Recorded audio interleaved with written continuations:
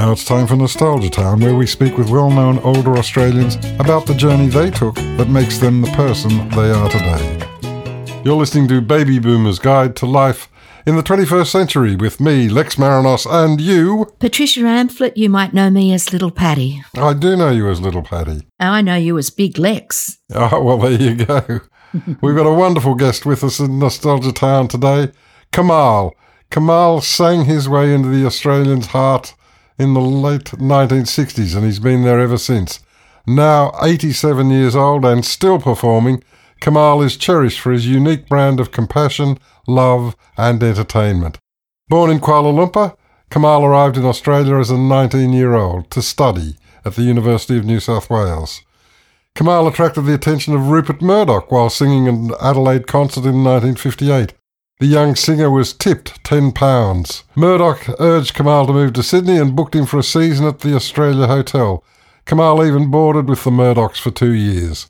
Kamal went on to create a stellar career with gold and platinum records, performances at the London Palladium, Carnegie Hall, and was one of the first acts to appear in concert at the Sydney Opera House. Kamal, welcome to Baby Boomer's Guide. Wow. Kamal, this is Patty here, Kamal, and as one of our most much-loved performers, you are still performing, and we're so happy that you are. And some friends of ours went to see your little concert the other day and said you were just as good as ever, and you seem to love every minute of it. Do you still love to perform? Well, actually, what I do is communicate, not perform. Ah, even better.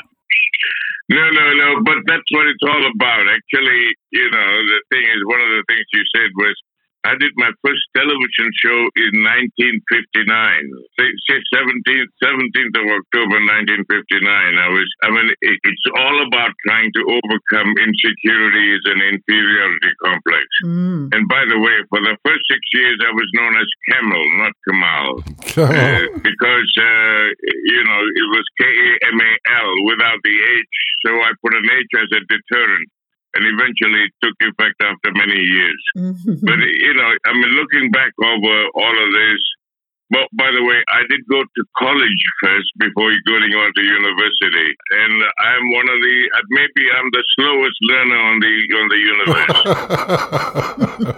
I can't believe two things, that I'm still alive and still communicating, and to have had the opportunity most recently, on the 2018, I did the Invictus poem for Prince Harry, and that to me was the apex of communication. Meaning, at the end of it, or the end of the poem, after reciting Invictus, he walked towards me with his arms wide open as if to hug me, and the thought went through my head, the idea of a white prince hugging a black man wouldn't be a good look. So I shook his hand instead. And he wiped a tear to say that was one of the most emotional experiences of his life. I couldn't believe that. And this whole thing it's a puzzlement, meaning I can't believe it. And I'm grateful for that. At the same time, at the other end, the humiliation of being hit while I was performing on a television show, Hey Hey Saturday, while I was singing, I was hit in the face with a powder puff. That was disgusting. I think that was the most humiliating, given that the following week I was doing my second concert at Carnegie Hall and to be introduced by Bob Hope. And I remember Darryl asked, inviting me to where he was, and he said, "Oh, now you're going to Carnegie Hall as a white man." Oh dear. Yeah, I know, and that's possibly the other end to keep me sane of the kind of things. It's a weird combination of racism, envy, and jealousy, or whatever it is. Why they did that. I don't really know, but it keeps you trying to have a balance so that I don't get too carried away with my self-importance. Kamal, both Lex and I and many other people have lived through those terrible experiences that you had earlier on. We watched it, we hated it, we didn't like it at all. We felt for you, but equally, as time has gone on, we've watched how you've dealt with it over the years and come out always on top with such grace and dignity. By the way, I need to say that it happened in 1984. I never talked about it, I never discussed it with my wife. And the whole thing erupted when Harry Connick Jr. came. If he hadn't appeared on the television show, that whole episode would have never been heard. Yes, indeed. Channel 7 arrived the next morning to ask me about it and asked me if I thought he was racist. I said, no, I'm more racist than they are. I said, I married an Indian, which was thought of a no-no in Malaysia. Mm-hmm. And they were not the least bit interested in my views about racism. Mm-hmm. And they kept asking me about it, and the journalist was desperate, and he left frustrated. And as he was leaving, he said, Kamal, are you going to sue Channel 9? And I, flippantly, I said, what a great idea. It was front page news the next day. Oh, dear. Even my wife said that I was a hypocrite to be criticizing Hey because they were so good to me. But that's the way, perception is 90% and knowing is 10%. And the perception, it's such a dangerous thing in a way. Yeah. Tell me what you know, not what you believe. Indeed. Kamal, can we go back to your early days in Malaysia and your upbringing? What do you remember from those days? Well, when you just said to me, I remember I was meeting a Japanese officer who put his hand on his side, and I saw something silver flash, and I thought I'm going to lose my head. And it was a Japanese officer gave me a bar of chocolate, and I grabbed it and ran and left my cow behind. And that when you ask that question, that image has lasted with me all my life. And because when the Japanese were there, there were lots of heads stuck on poles all over Kuala Lumpur. By the same token, instead of removing my head, he gave me a bar of chocolate. But that's my life. At the worst moment, something nice happens, and you already said about rather than talk about Malaysia, the serendipity of meeting Rupert in 1958 at the Lido. That was one of the but the man who made it all possible was the registrar of the University of Adelaide, Harry Wesley Smith. Because when he received a notice from the immigration department that I should be deported by the end of 58, he called me to his office and he said, look, what am I going to do? Your uncle wants to know how well you're doing, and the immigration wants you deported by the end of December 58. But my sons tell me that you've been singing around the club. Come home and sing for us, or sing for me. So I sang for him. And he said, your voice is reasonable, but why do you make faces like that? Because I was making faces like Nat King Cole. I imitated Nat King Cole from the end of 53 till 1960. And when he sang, he opened his mouth very wide. And I also thought when I first heard him that he had a very sore throat. But a few weeks later, I bought a Nat King Cole album, and it said it was the voice of Velvet or something like that. So I was confused. So I went back to Malaysia in 1961. My mother took me aside. He said, son, I'm really worried, now that you're going to sing White Man's Song. Can you sing something for me? So I sang something very softly, and she screwed her face up and very concerned, very worried. She said, son, now that you're going to sing White Man's Song, does that hurt your throat to make noises like that? And I still believe I make noises. I don't sing, but because what I try to make, the sound I make is a combination of Nat King Cole and Paul Robeson. But I think I have an element of the lyrebird. In Lyrebird. other words, I have a minuscule atom of a few atoms of the lyrebird. I don't know how I do it, but I also, I'm able to make repeat German tongue twisters that the Germans can't repeat, but I don't know how I do that. We're glad that you can do all that, and no matter what you might call it, there are millions of Australians who think and know that you have a beautiful, rich tone, a beautiful voice, and when you sing songs, you tell stories, you make the words come alive. Yeah, that's precisely what I was trying to tell you from the beginning, that I communicate, in other words, trying to make friends and in recent times, I have, learned some poems. I mean, again, coming back to Prince Harry with Invictus, and poems and prose, and also, poems like Desiderata, or the prose called Time from the musical Time. Are you familiar with it? No. No, I've heard about it, but I'm not familiar with it. That's the ones Laurence Olivier did, and that talks about lessons of life, and I'm also an incurable romantic. But there you are. So I think I wished I had paid a little more attention when I was growing up in Adelaide. But in search of acceptance, I did anything and everything. I even played sport. And believe it or not, I got a hat trick with the first 3 balls of the season in 1955.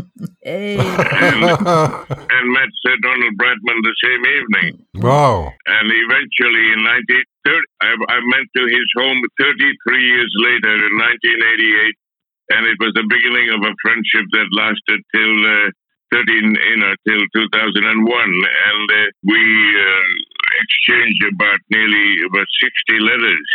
The very first time I took them out to lunch, that was a rather an interesting experience. And he said, "Where are we going for lunch?" And I said, "We're going to such and such a place." And there was this terrible silence, and as if I have blasphemed. And then I said, "I'll call you back." And I called the lady who told me where to take these 2 friends of mine who were more important than the Pope. Anyway, I called him back. He said, "Oh, where were you going?" And I said, to this place. And he said, "Isn't there where they serve semi-naked?" And I said, "No, we're going to Chloe's, not Cleo's." And during lunch, Lady Bradman dug me in my rib. He said, "Kamal, I think Don would be happier at the other joint." And anyway, so that was the beginning of an unbelievable friendship. And in fact, I enjoyed Lady Bradman's company even more. I mean, she was just a wonderful human being. And yes, there's so many memories. And so I don't know how much longer I can communicate, but I'm going to do anything I can. In fact, you won't believe it. I've auditioned for a new musical. Oh, good on you. And it is still being edited, and it may not come to being for another 6 months. No, another almost 8 or 9 months. And I will be the narrator of the musical. Oh, how wonderful. That's great news, Kamal. I can't tell you very much more, except it's based on The Jungle Book by Rudyard Kipling. Wonderful. Beautiful. We'll look forward to hearing more about that. Well, I'm looking forward to doing it. You mentioned Nat King Cole and Paul Robeson. Were there other artists that inspired you or influenced you?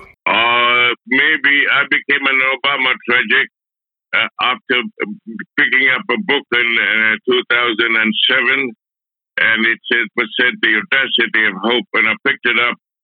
Something made me say immediately, no white person, male or female, will ever come up with a book and call it The Audacity of Hope. And I don't know why I thought that. And then when I looked at the name, it was a name I had never heard before. It said Obama, Barack Obama. And I had the honor of dining with him in 2011. And I have the same feeling about this young lady. And I wrote to Rupert, And I said, one of my dreams is to see a woman in the White House, and she may not be white. And his reply was Elizabeth Warren was a stronger candidate. We do have Kamala Harris, who's very different American and a wonderful American. Would you agree with that? I think she's on a par with Obama. I think she has the means, she has the intelligence, the able to articulate. I mean, in fact, if you look at Facebook, I've been following her since 2019 when I first saw her, and I think she has. Of course, the racism in America will try and drown her, but if she can survive that, I think she would make history yet again. She made history as a vice president and as a woman, and I think for my money, I think she is the best individual available at the moment, but as a future president. Kamal, let's just talk about your own career for a moment again. You've left a great legacy of recordings and videotapes and everything.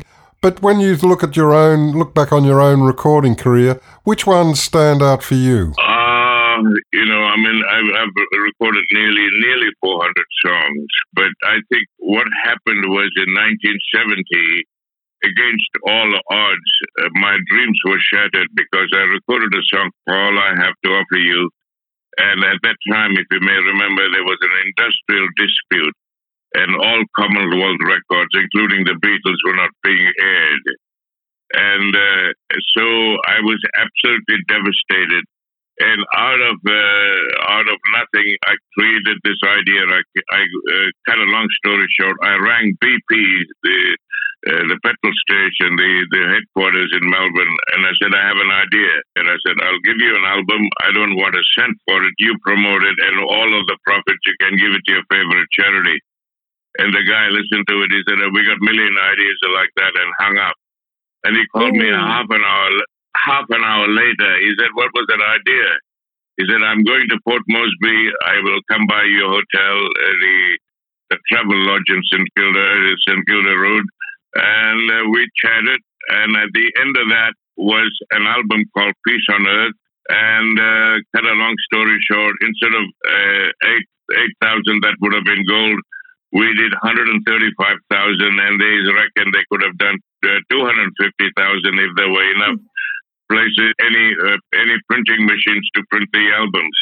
And in it there was a song called "The World the Way I Want It" by Tom T. Hall, and that inspired. I actually made up the commercial on the spot, and that was it. If I could have the world the way I wanted, what a day tomorrow would be.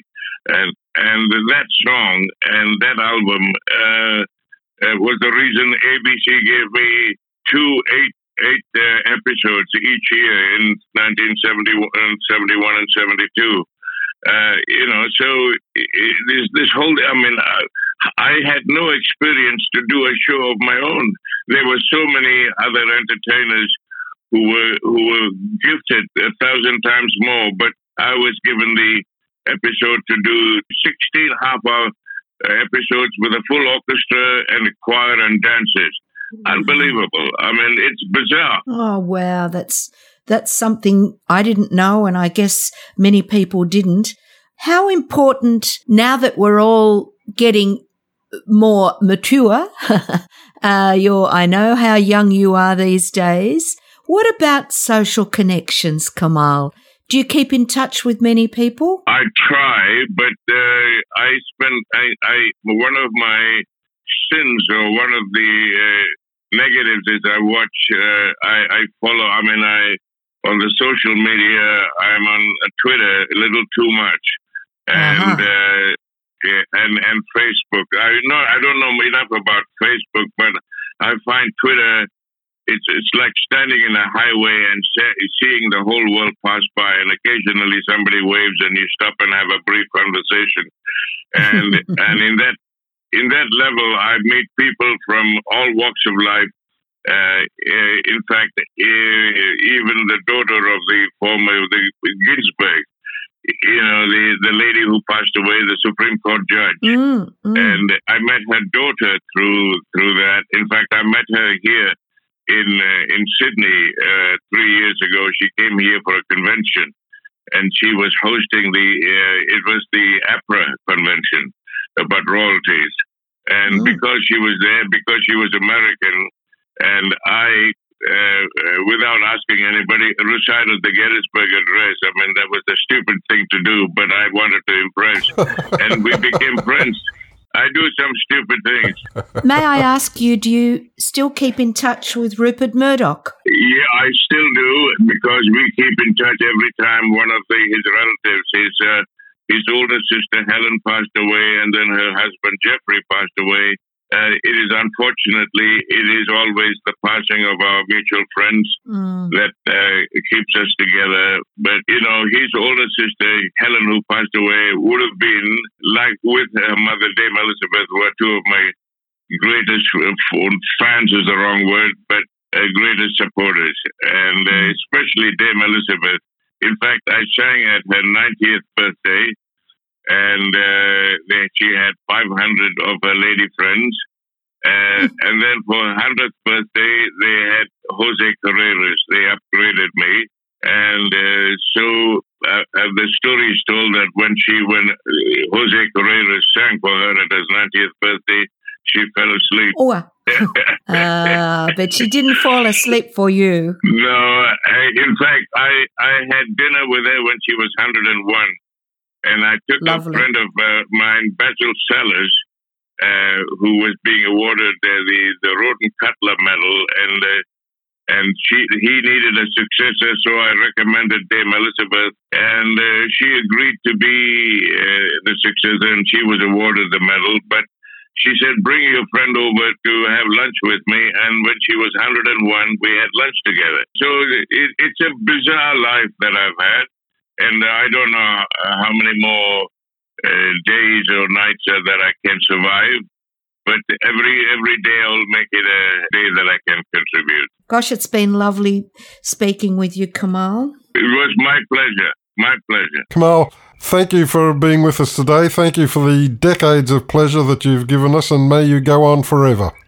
Thank you very much. Bye-bye.